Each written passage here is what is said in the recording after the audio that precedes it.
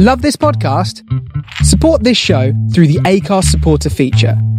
It's up to you how much you give, and there's no regular commitment. Just hit the link in the show description to support now. Hi, I'm Daniel, founder of Pretty Litter. Cats and cat owners deserve better than any old-fashioned litter. That's why I teamed up with scientists and veterinarians to create Pretty Litter. Its innovative crystal formula has superior odor control and weighs up to 80% less than clay litter. Pretty Litter even monitors health by changing colors to help detect early signs of potential illness. It's the world's smartest kitty litter. Go to prettylitter.com and use code ACAST for 20% off your first order and a free cat toy. Terms and conditions apply. See site for details. Millions of people have lost weight with personalized plans from Noom. Like Evan, who can't stand salads and still lost 50 pounds. Salads generally for most people are the easy button, right? For me, that wasn't an option. I never really was a salad guy. That's just not who I am. But Noom worked for me. Get your personalized plan today at Noom.com. Real Noom user compensated to provide their story. In 4 weeks, the typical Noom user can expect to lose 1 to 2 pounds per week. Individual results may vary. Welcome to Starship Sofa, part of the District of Wonders network, featuring Tales to Terrify and the all-new Far-Fetched Fables. Everyone has a story in the District of Wonders. Come and find yours.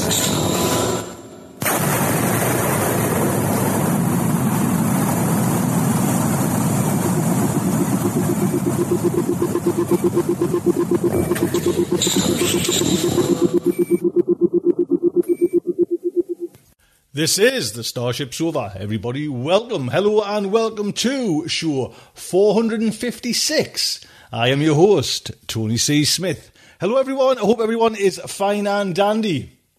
We have a great story today with two pieces of great art from professionals, no less, yes, working right deep in the industry. How cool is that? We've got them on the site, so pop over. These two pictures accompany the story as well, and like I said, they're just from some top quality artists.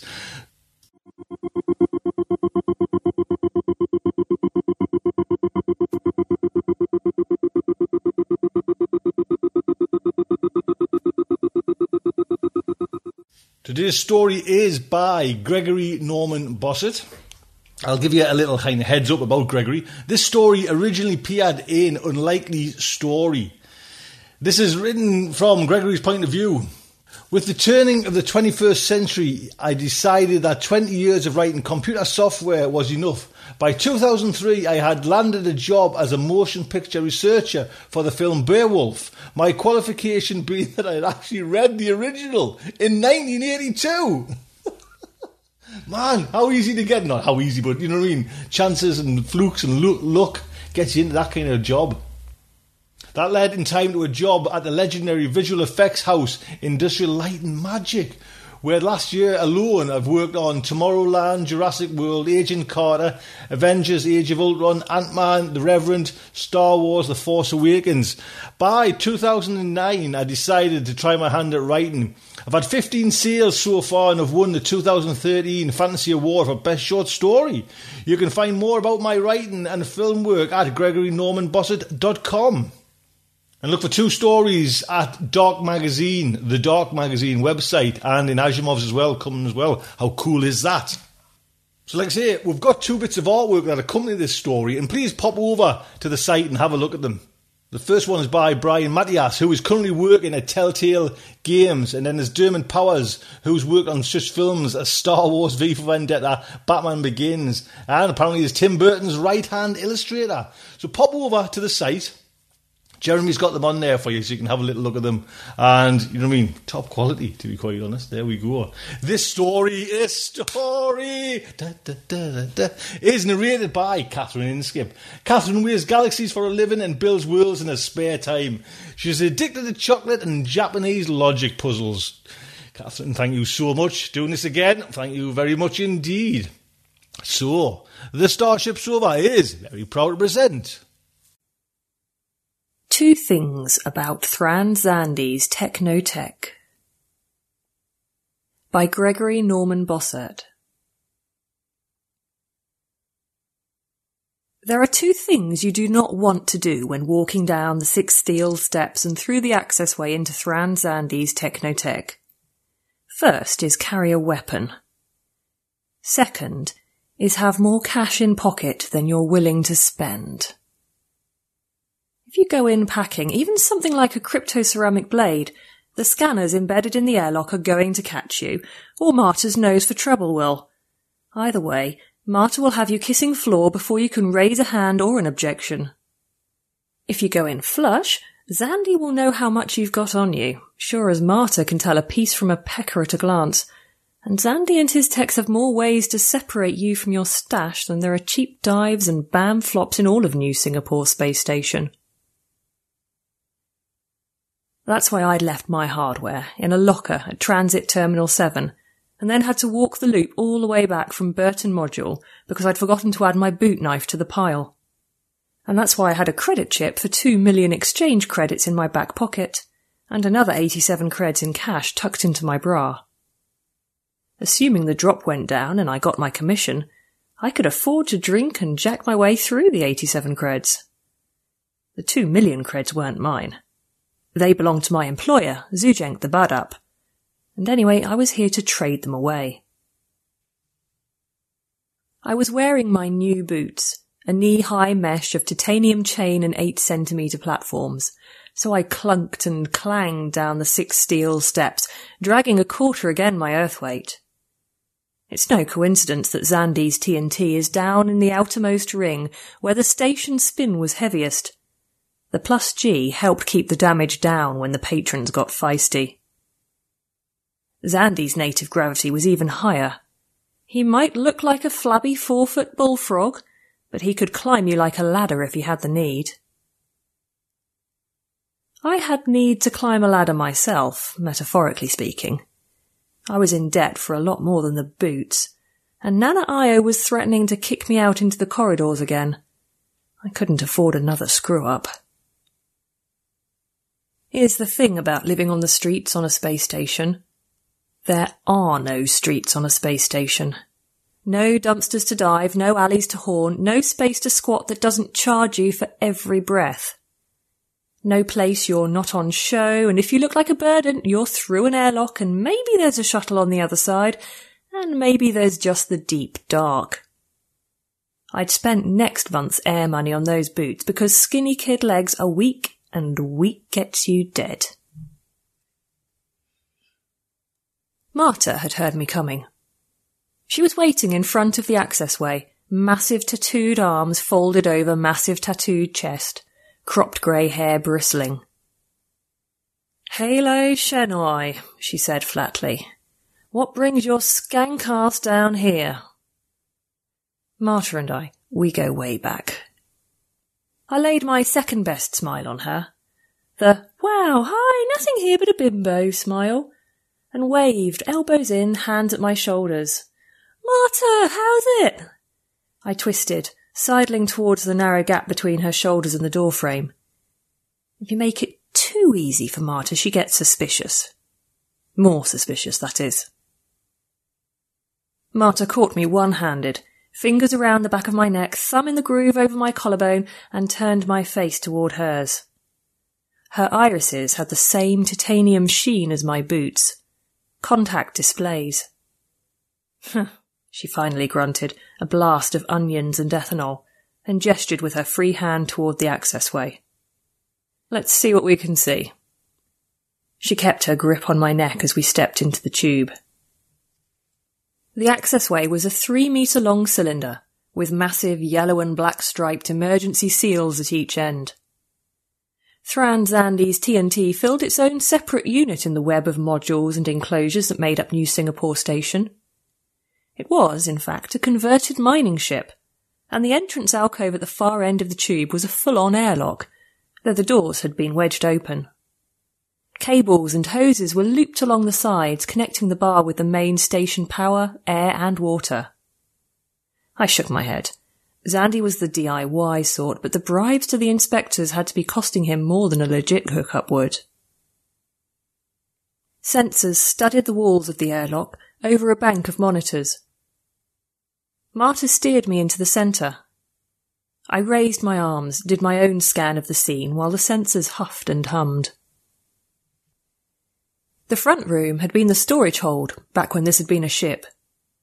It was a big room, high ceilings lined with catwalks, a bar of ribbed steel panels against the 30-metre length of the left wall, tables in the middle, booths wrapped in shadows along the half-cylinder arc on the right that had been the shuttle bay doors.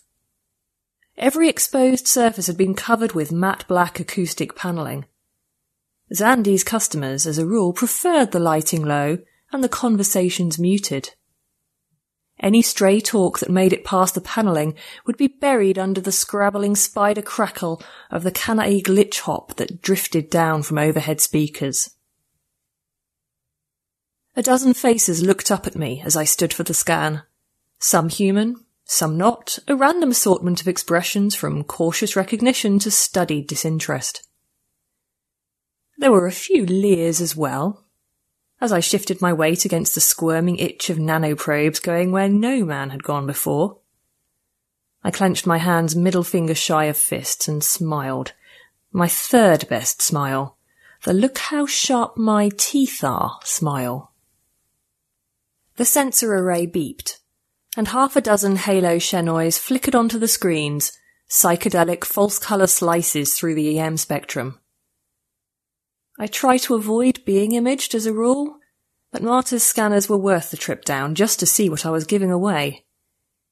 In thermal, skinny stick legs and arms of green fading to blue fingers and toes, hot spots inside elbows and wrists, torso a swirled yellow flame, face a crayon sketch in red and orange, 2 black spots where my contact displays hide my eyes.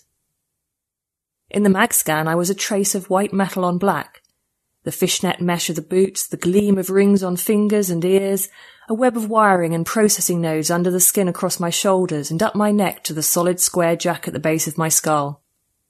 In visual, I was a study in shades of dark, carbon and leather over my own mahogany.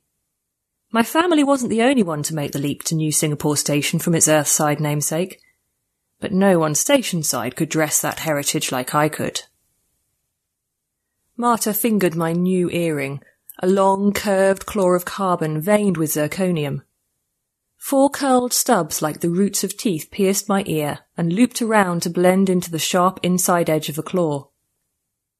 It was one seamless piece, grown in place by nanosculptors. The only way to get it off my ear would be to rip it away, and for a second I could see Marta considering that option. But in the end she shrugged and slapped my back pocket hard enough to sting. "Let's have the cred chip," she said. I fished it out. That pocket was tight, proof against pickpockets and accidents in the low G of the upper levels. Marta ran a virus scan. Jackhouses were as worried about malware as they were about physical weapons, and flipped it back to me.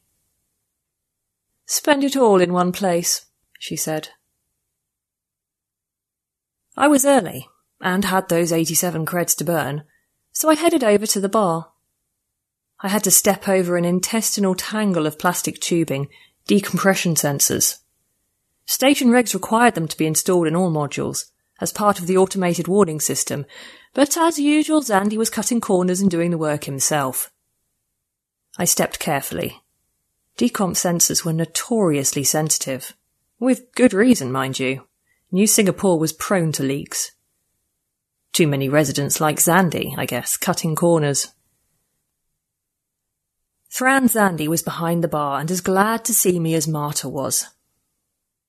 "Silence comes on clanking claws, darkness under mirrored metal, intent behind shallow smile," he said, a subsonic rumble pitched up to human hearing by a transcoder strapped around his thick stub of a neck.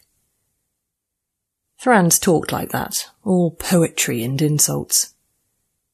They were more humanoid in form than the Badapa, the Kanai, or any of the other dozen races that met and dealt with Earthers on New Singapore Station. Also more annoying. If that sounds xenophobic, well, I put humans even higher on the list of nuisances. "How's it, Hefty Z? Me, I've got no intent beyond a drink or two, and a bit of business. That's a new hat? One on the left, I mean." Thrans have a globular bulge over each eye, and Zandy liked to wear something on each, between the rows of tiny ear fronds that fringed his skull. Today he had a tractor cap on the right side, a spaceship and sickle logo, and Novo Kaliningrad Collective in Cyrillic. On the left was what looked like Scottish tweed. Gift from grateful golfer, spun from shavered shepherds, drinks he down, delighted, creds he counted, clearly. That last was a poke at me, so I pulled out the 87 in cash, flipped through it, whistling. I thought of green cuckoo clocks. I was trying out a new set of neural cues, and the time overlay popped up in my lenses, digits superimposed over Zandy's lumpy grey-green face. I was 20 minutes early for the drop. I'll take a bottle of Baijiu and a 10-minute flip forward, and I think you mean sheep, not shepherds? Zandy frowned at me with one eye. The other tracked the waitron as she swiped her credit chip and counted out change. She was a redhead, round and freckled, crammed into a low-cut red vinyl mini-dress that ought to have clashed with her hair, but didn't. An active tattoo of a snake writhed and spiraled up her right arm and peeked out at me from her cleavage. I leaned over to get a better angle and caught her scent, jasmine and antiseptic soap. I added both my eyes to Zandy's one as she sashayed herself back towards the booths. The chain wrapped around her left ankle jangled as she walked. "New girl?" I asked. "Nelly named, 1 week's working, Jack's jump jingling, creds come clattering, parties prompt paying," he said, and added a word in Thran that sounded like a 10-kilo weight hitting the floor. That was another dig at me. I'd left in a bit of a hurry last time I was down here and left my tab hanging. Zandy claimed it was 38 creds and change. I snapped my fingers at him. Smiles were useless on Thrans, but they have a thing for human fingers, and went to work. 5 minutes of negotiation and I had him down to 30, flat on the promise of bringing business into the bar, and got a double shot of the booze and a flip forward for another 10. That's what I do. Make deals happen when the parties involved don't see eye to eye, or eye-to-eye stalk, or eye-stalk to sensory spores, which the Kanai insisted on sneezing at you even though they were fluent in 11 variants of sign language and spoke English with a vaguely Swedish accent. That's what I had over my planet-born station mates. They still lived in their own worlds. I was from here, where those worlds collide, could dance between them with my boots and my smiles. The sort of courier gig I was doing today was beneath me, is what I thought. But better that than beneath some sweaty earther in a flop. Better than taking the long walk outside. Zandy blinked and got the distant stare of someone reading off their lenses. Thrand eyes are close enough to human that they can use our lens tech off the shelf. Network null. Connection cracked. Self is same? I thought the big blue lowercase I for net search. The overlay in my lenses just spun. No connection. Ditto for the news feeds, the station map, even the emergency channel. "Your wireless is wedged, Z," I said.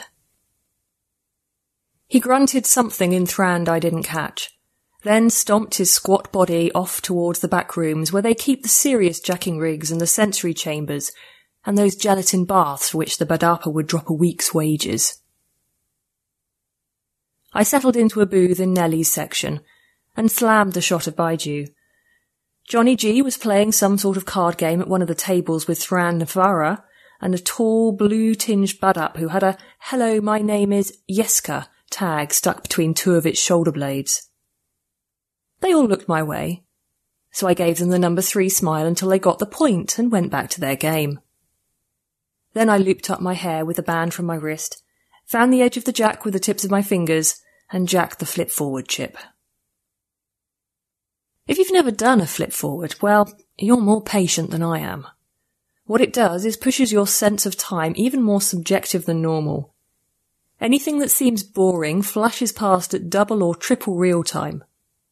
Anything that catches your eye, however, hangs like a series of still frames. Beginners tend to get stuck on random details, bits of passing anatomy as a rule. But with practice, which is to say a lot of time spent in jack joints waiting for your contact to arrive, you can train yourself to look for particular elements. In this case, I was looking for anyone who looked like Fujiwara-san and Party of Kyoto Earth, and or anyone who would want to stick their noses into the business of the same. What I was getting, mostly, were newbie-grade shots of Nellie the new Waitron strutting her stuff to and from the bar while fending off the advances of Johnny G and his Badapa friend. That snakehead tattooed between her freckled breasts seemed to be watching me, and once, in the hung frame of the flip, I swear its bulging eyes twinkled. This was not exactly the mission-critical information I was hoping for. Sometimes I just do not get my own hindbrain, but it did kill 10 minutes easily enough. Whether Nellie was worth the eyeball time or not, however, she was certainly moving the drink, so I gave her the number 2 smile and a hey, ignore those scumbags and get me a drink wave. She was doing the Waitron thing, though, avoiding catching my eye with a precision that defied statistical probability. I had just gotten up to head to the bar when Marta stepped in and pointed a finger and a glare my way. 3 men came through the hatch behind her, tracked her finger over to me. They were younger and larger than I was expecting. I straightened a bra strap and smoothed the hem of my skirt down against my thighs, motions that would have let me check that my weapons were all within reach if they hadn't been stacked in the locker in Terminal 7. I was feeling a bit in and unsecure. Not my usual chill, but then again, jacking does literally mess with your brain. Fujiwara-san and party wove their way through the tables to me. Their shuffling steps in the plus G and their sideways glances at the alien clientele would have pegged them as straight off the shuttle, even if they hadn't been carrying a shielded case with a shuttle tag still attached. I stayed standing and pondered which smile to loose upon them. Close up, the guy in the lead still looked younger than I was expecting. That, or he had one hell of a medical plan. His black suit was made of tiny scales of carbon like snakeskin. Active tats writhed at the edges of his cuffs and collar. He looked Japanese, at least. The 2 dragging themselves behind him were Slavic, maybe, rippling with modded muscle and nervous energy. Fujiwara-san, I said, with a hint of a question and a bow just a touch less deep than I would have if he'd looked more like a respected representative of the Saito Zaibatsu and less like a punk. He squinted at me through opaque lenses and proffered his station visa. If he bowed, it was too subtle for me, and that took some doing. Halogen Shenoi.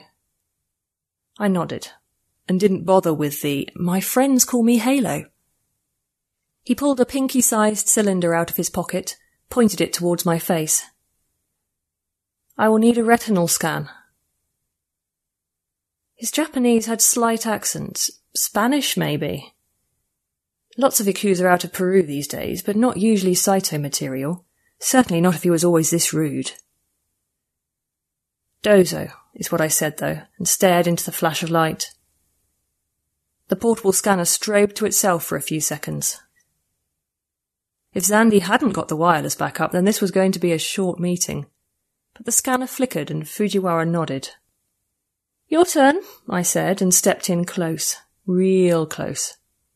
He pulled his head back and the 2 big guys stiffened, leaned forward. I tapped my temple and gave them the number 3 smile. Got a scanner built into my lenses.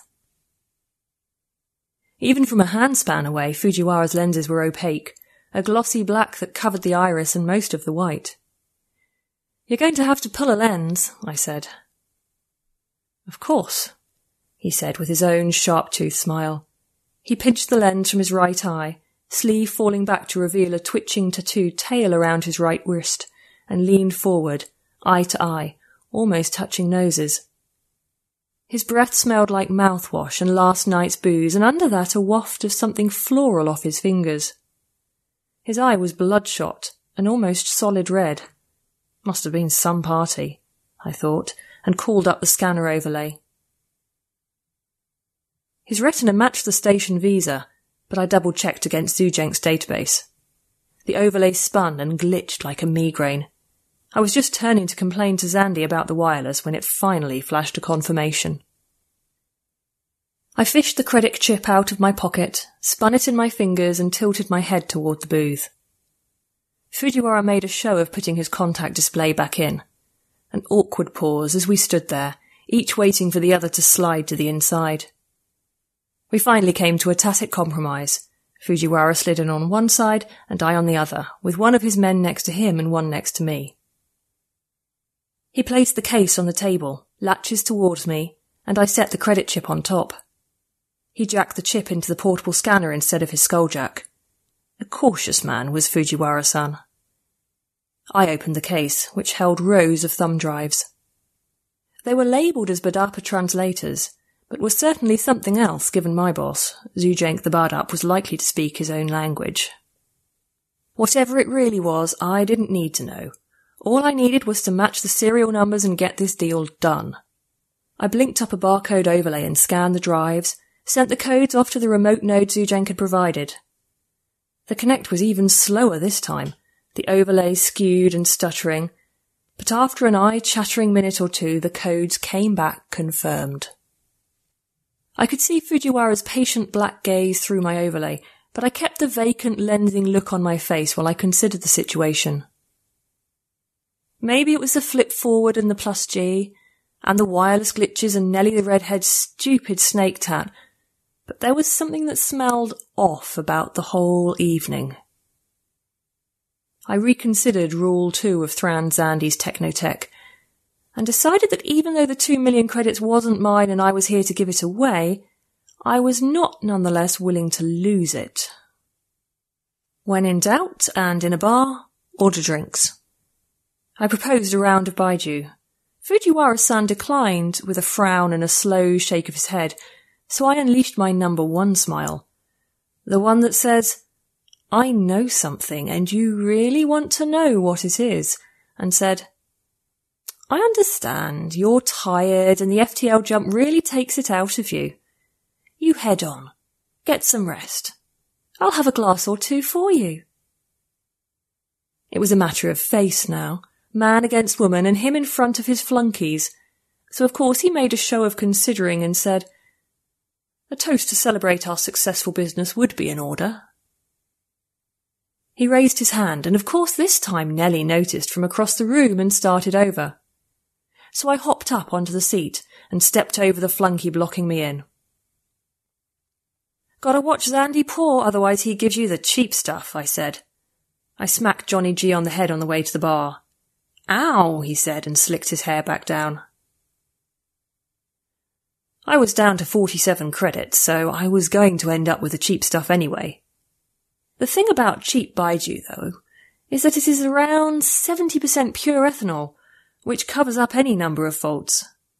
In this case, it entirely obscured the fact that half the 20 cred bottle I brought back was in fact Kanai Kroong, a mix of hydrocarbons and enzymes that is a mild euphoric to Kanai and an astonishingly fast-acting diuretic to us humans.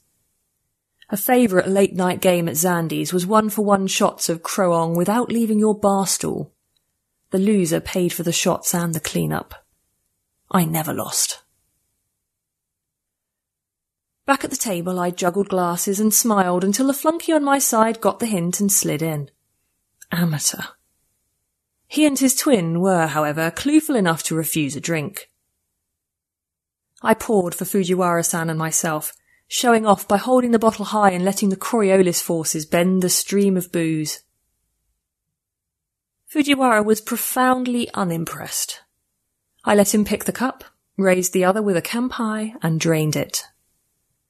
He smiled then, thinly, and drained his own, managed to hold the smile and not shudder, for which I gave him a grudging measure of respect.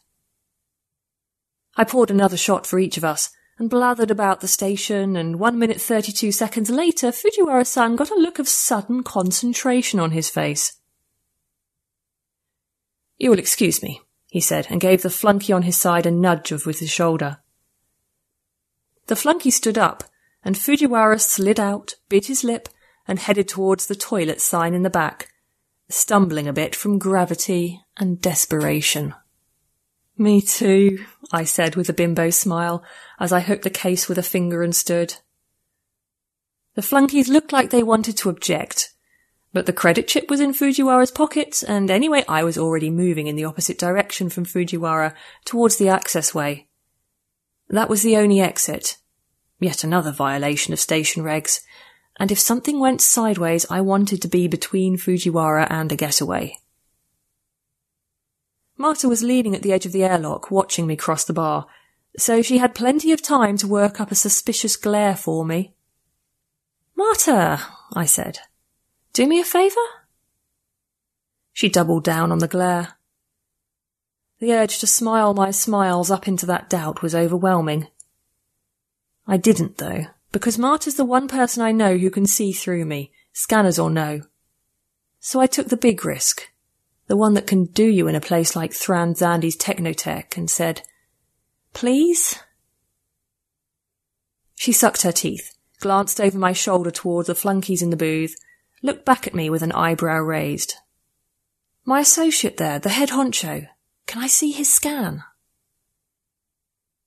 Marta looked up and drew in a breath, so I added, "Something's not chill here. Come on, you gotta feel it."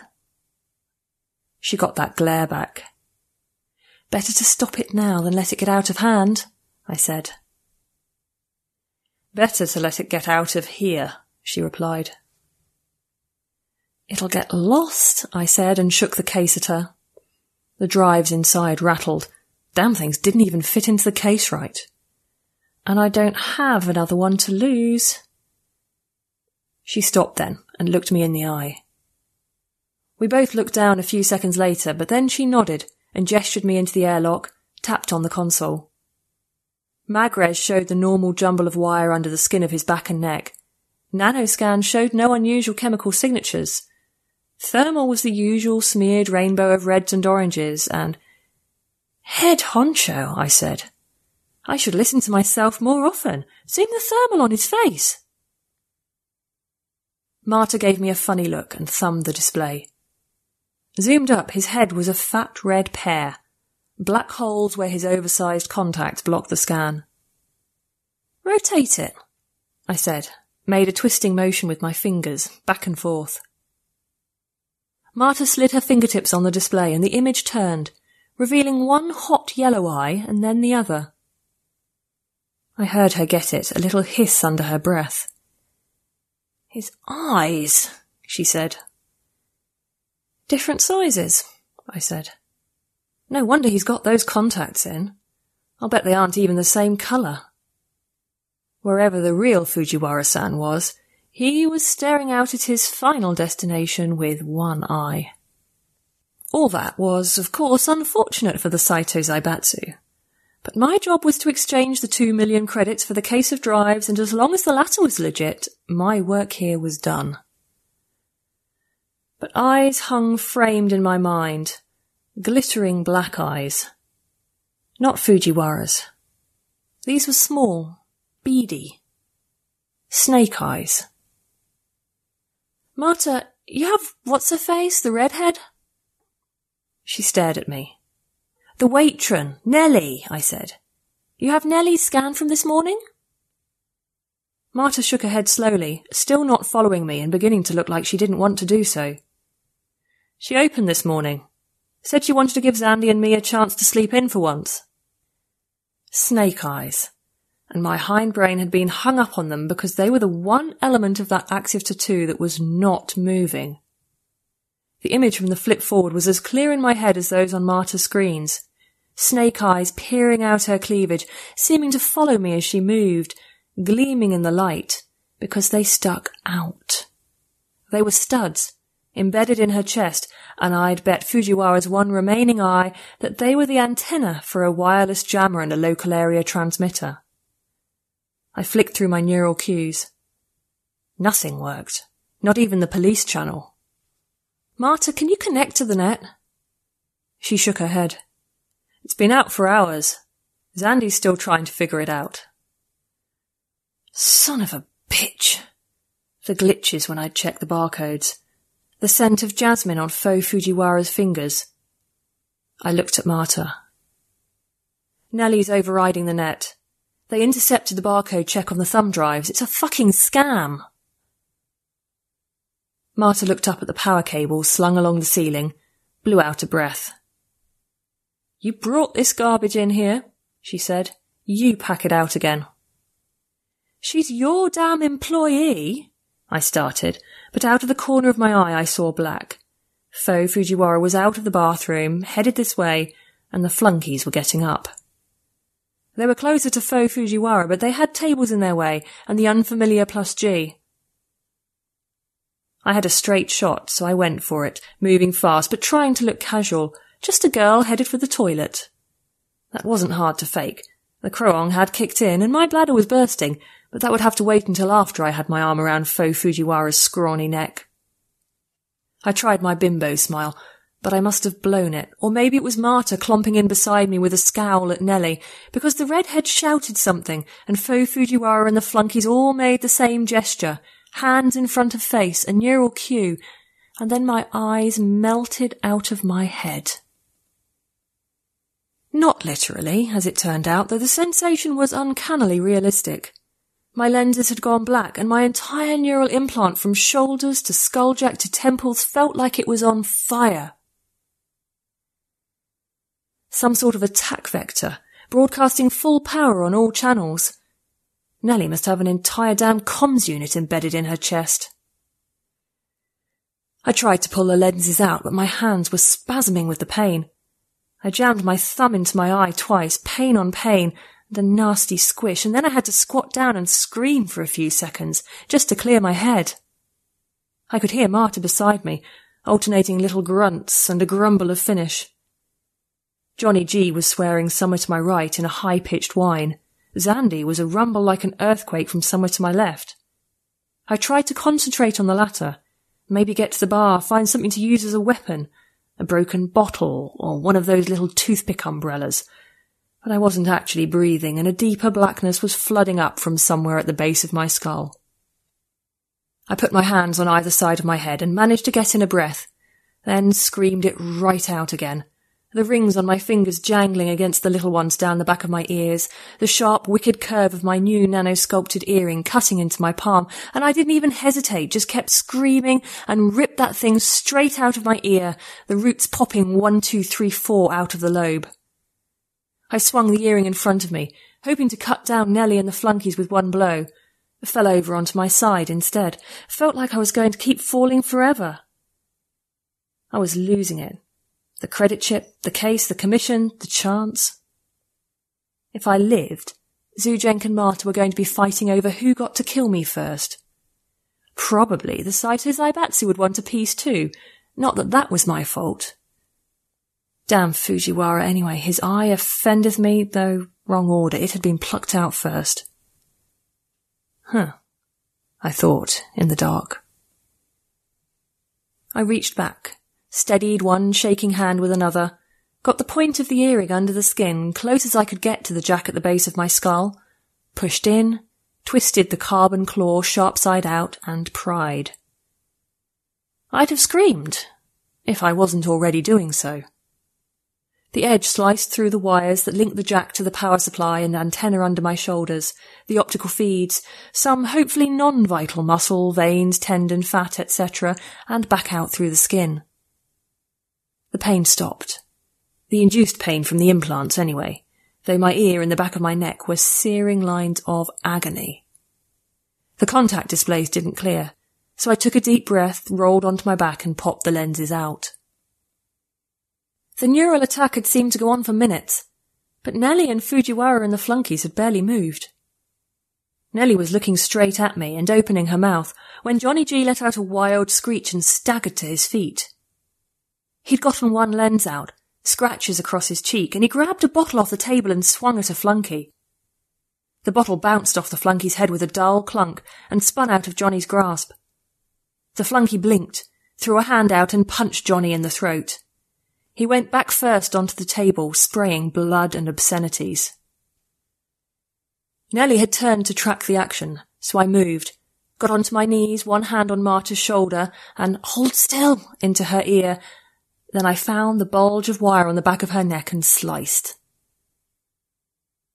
Marta didn't even flinch. She just said, "So," and stood, fumbled the lenses from her eyes. She spared me a quick glare. Then she reached back over her shoulder, fingers fumbling at her blood-soaked collar, and pulled out a pair of cryptoceramic blades, sent them towards Fo Fujiwara. The blades flew true. One full flip hit Fo Fujiwara in the chest and bounced. That slick carbon-scaled suit he was wearing wasn't just well-tailored.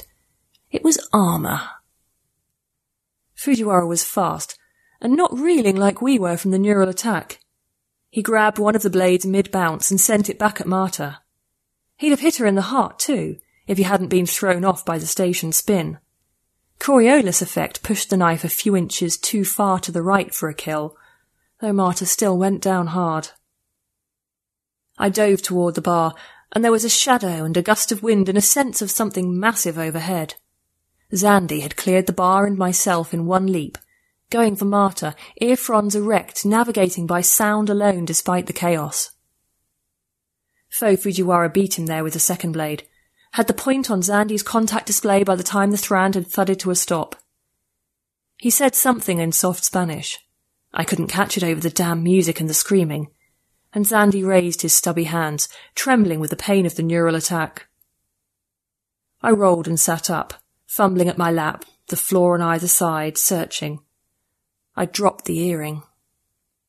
"Fucking mess," Nellie said in Japanese. "We got a blow, boss," one of the flunkies said. "Get back to the shuttle and off this damn station." "Where's the case with the dummy drives?" Fo Fujiwara asked. That was a good question. I must have dropped it when the neural attack started. "Forget it, we've got the real ones," Nellie said. "You got the credit chip?" Fo Fujiwara nodded. "Then Max is right, let's go." "What about Thrand Keru here and these two psycho pooters?" "Off 'em?" Max suggested and shrugged when Nellie glared at him. "No more mess," Nellie said. "Lock them in the supply room. The key's behind the bar." "Well, get it for fuck's sake," Fo Fujiwara replied and gestured with his chin, knife hand not wavering from its aim on Zandy's huge left eye. "You heard her, Froggy. In you go. You get them." That last comment was to the flunkies. They were standing over Johnny's still flailing form. The big one, Max, looked over at me, headed my way as Zandy and Fujiwara backed slowly towards the storage room. I crawled back to Marta, got my arms under her shoulders and dragged her toward the end of the bar.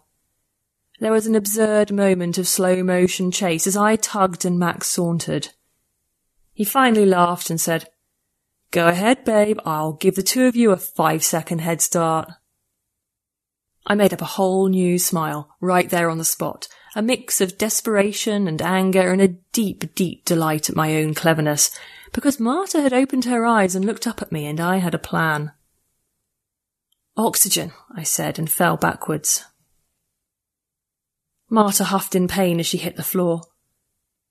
I reached up over my head, found the tangle of tubes at the end of the bar and pulled, dragged the entire tangle over my head and onto my chest. The flunky had reached us, so I got on my hands and knees, shouldered him out of the way and wedged the end of a tube into Marta's mouth.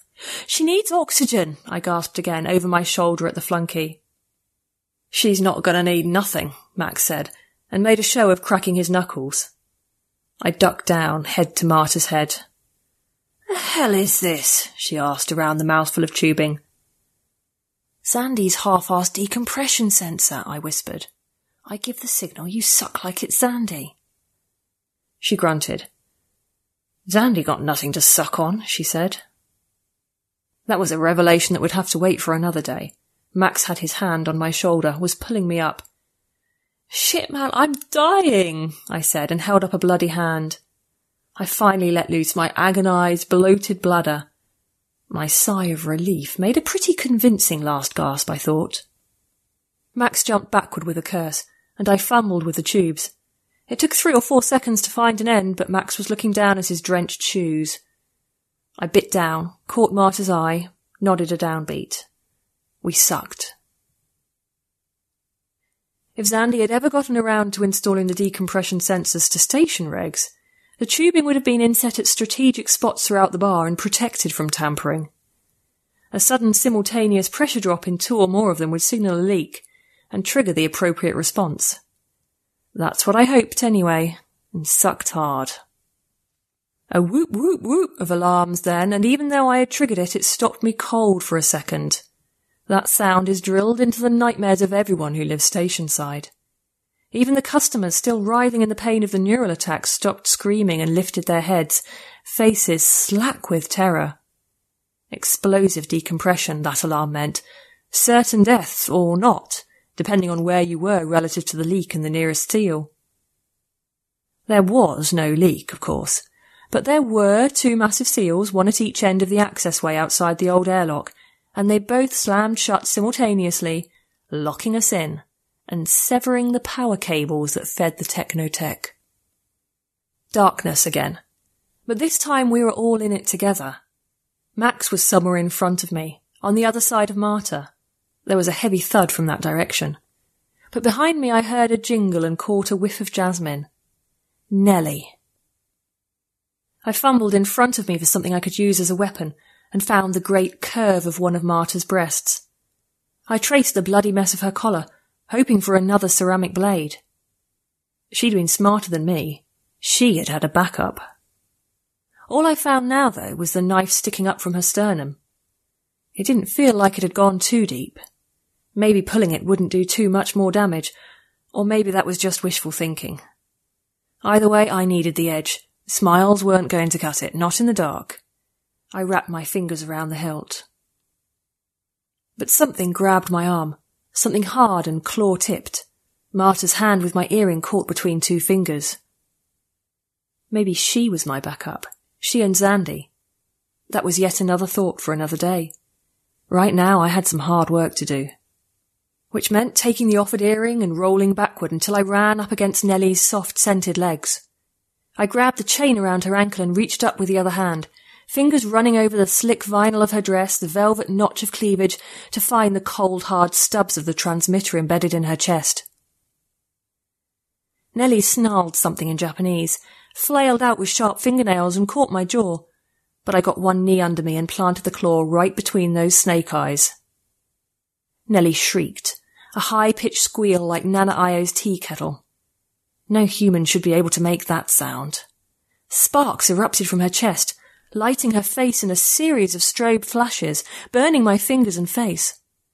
I blinked the sparks out of my eyes and held on to her as long as I could. There was a chorus of gasps in the darkness from one side of the room to the other, as the neural attack and the jamming stopped simultaneously, a flurry of movement as everyone's overlays came online, everyone's but mine and Marta's, of course. Someone, I thought, someone has to have night vision or a map overlay of the bar itself. And of course Zandy did. He shouted something, a roar like a rocket starting up, and there was a crunch and one last scream. There were a few moments of chaos after that. A shout in Russian suddenly cut short, and a thudding from the bar. A light flicked on. Zandy was standing over us, holding a flashlight in one hand, Marta's ceramic blade and a handful of what looked like pretzel sticks in the other. Zandy stepped over Marta to check the flunky, but he was down. Marta, still flat on her back with the pressure sensor in her mouth, had snagged him by the ankle, and his knee now bent the wrong way. Zandy knelt down, dropped the light and the knife and the pretzels and cradled Marta's head in his lap. I picked up a pretzel, realised it was one of Fo Fujiwara's fingers, gently put it down again. I closed my eyes, but I'd had enough of the dark for a while, so I picked up the knife instead and the flashlight, turned it on Nellie. She was staring up at the ceiling and way past it. Her chest had blown out, and the hole was still smoking.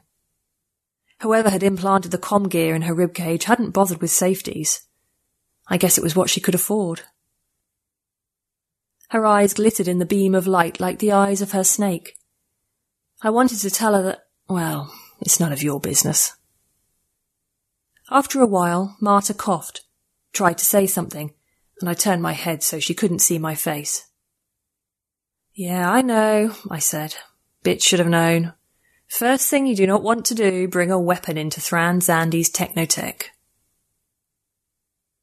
Xandy rumbled and stroked Marta's cheek with thick, clumsy thumbs.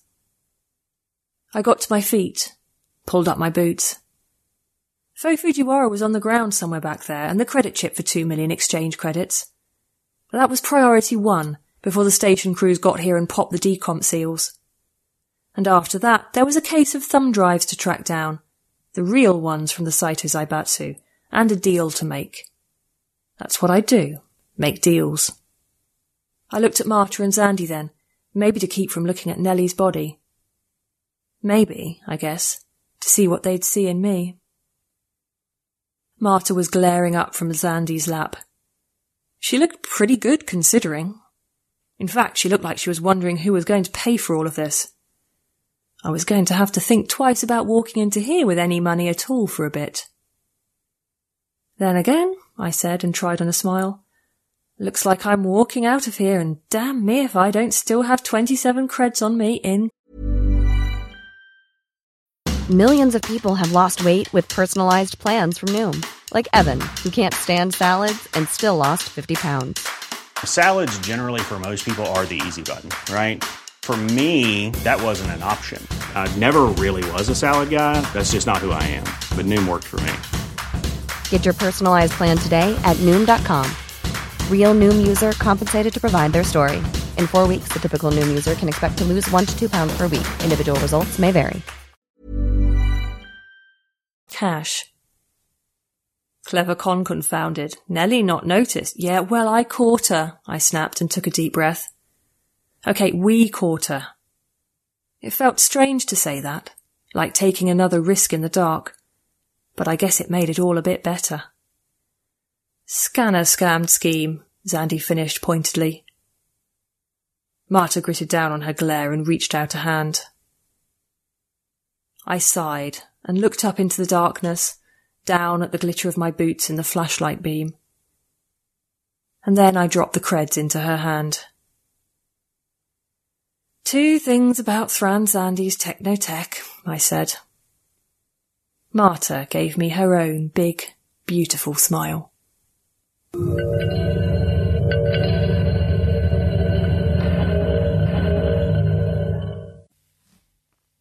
Don't forget, copyright is Gregory's Greg. Thank you so much for that. Good luck. Well, you don't need good luck when you're winning the World Fantasy Award. Do you know what I mean? Well done, sir. And for everyone who put up the odd, Brian and Dermot, thank you so much for that. And Catherine. Catherine, thank you once again, Catherine. Listen, before I go and shoot off to the allotment, get some honest graft insiders. I'm going to put a link on this week's website, so if you're looking on your phone, you'll see it there. Subscribe to me videos on YouTube. Like, see, I'm just doing like a vlog there now, but it's quite nice, and I'm getting some nice comments, and it'd be nice to see you over there. Do you know what I mean? They're just like 5-10 minute ones. Do you know what I mean? But it would be nice to see it, and I would appreciate it, and leave some comments. Do you know what I mean? Because I just talk, can't I? I just talk for myself. I like to hear things from you, so please do that. That is it. Thank you so much. Until next time, just like to say, good night from me.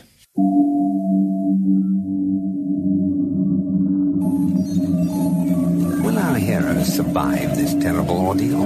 Can they win through with their integrity unscathed? Can they escape without completely compromising their honor and artistic judgment? Tune in next week for the next exciting installment of Starship Sofa. Evacuation procedure initiated. Shuttle set for launch. Airlock will be opened in 3, 2, 1. This presentation has been brought to you by the District of Wonders Network, dedicated to podcasting the finest genre fiction. You can learn more about the District of Wonders and their many literary productions at their website, www.districtofwonders.com. Thank you for listening.